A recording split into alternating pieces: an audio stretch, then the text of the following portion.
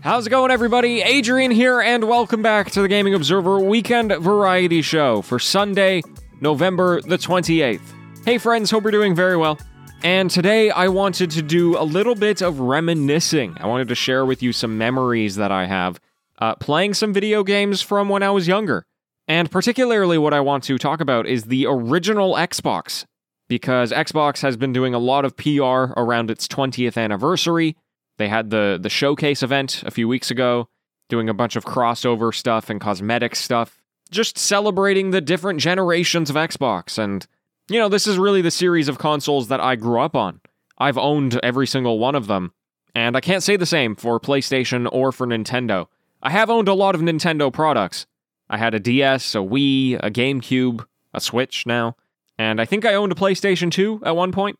But really, Xbox is the one that has kind of always been around. In fact, one of my earliest memories ever is when the Xbox came out, and it was when my parents were still together, and I have very few memories of that. They split when I was like 4 or something like that. And it was of my father walking down the stairs with the original Xbox in his hands, and I was so excited to play some video games. Like I said, I have a lot of history with that console, and it really did start with my early childhood. It's actually pretty interesting. Somebody in my family had actually figured out how to hack the original Xbox, and he was able to get a whole bunch of emulators on there. And so instead of having the standard Xbox layout, I had this very janky, custom firmware where I could definitely play any of the original Xbox games that I owned on disc. However, another thing that I did a lot as a kid was taking a weekend trip to the local rental video store, essentially the equivalent of a Blockbuster, but it was a local, and they also did video games. And so we would rent the video game, and then we would burn the disc onto the Xbox so that I could then have it forever. Sometimes it worked, sometimes it didn't. It was very janky, but over the course of many, many weekends, I got myself quite a sizable collection of Xbox games just burned onto the console.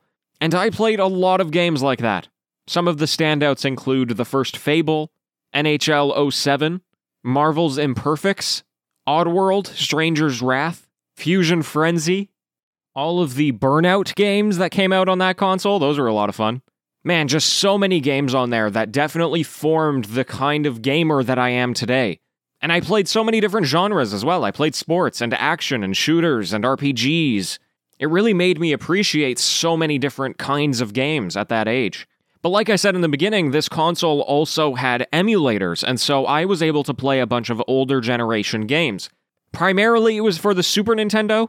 I think I had the entire Super Nintendo library on there, and I played a lot of that. I played a lot of Super Mario World, a lot of Mario in general, I guess Mario Kart. And then there were 2 games that I will cherish forever, because it wasn't just me that played them, it was my grandfather. So he was 65, 70 years old, and he was playing Super Nintendo games. Originally, he played them on a Super Nintendo. I did own that when I was very, very young, but that eventually died out, and then he was able to play it through the emulator. And there were 2 games that he played. One was Arkanoid, which you might recognize also from the name Brick Breaker. And then he played Bust-A-Move, which you might also recognize as Puzzle Bobble.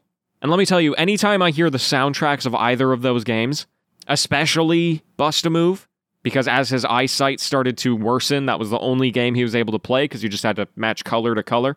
Oh man, my mind instantly goes back to watching my grandpa play an SNES game with an original Duke-sized Xbox controller.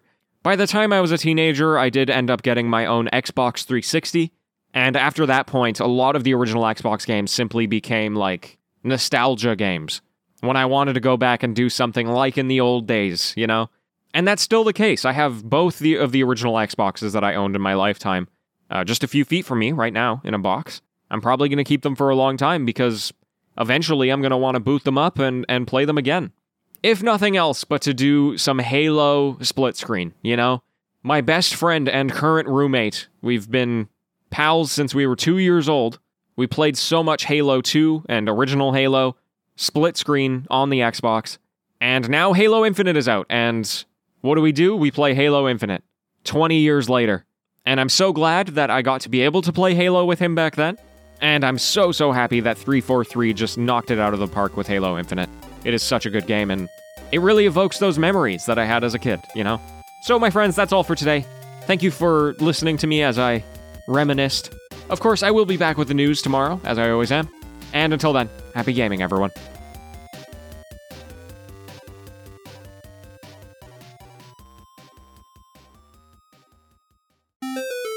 It's the TGO After Show. Hello and welcome. Hi, friends. You know what I did today? I did something very scary. I got a new laptop. Oh boy. So I did a bunch of research and I found a laptop that was kind of very loved by the community. The laptop community, is that a thing? Just by techno people who buy laptops, I guess. Very popular on Reddit and the internet in general, good reviews. Of course, it's a Windows machine because I am not purchased into the Apple ecosystem. And also, I just, I don't want to get into those waters. Things get very expensive very fast.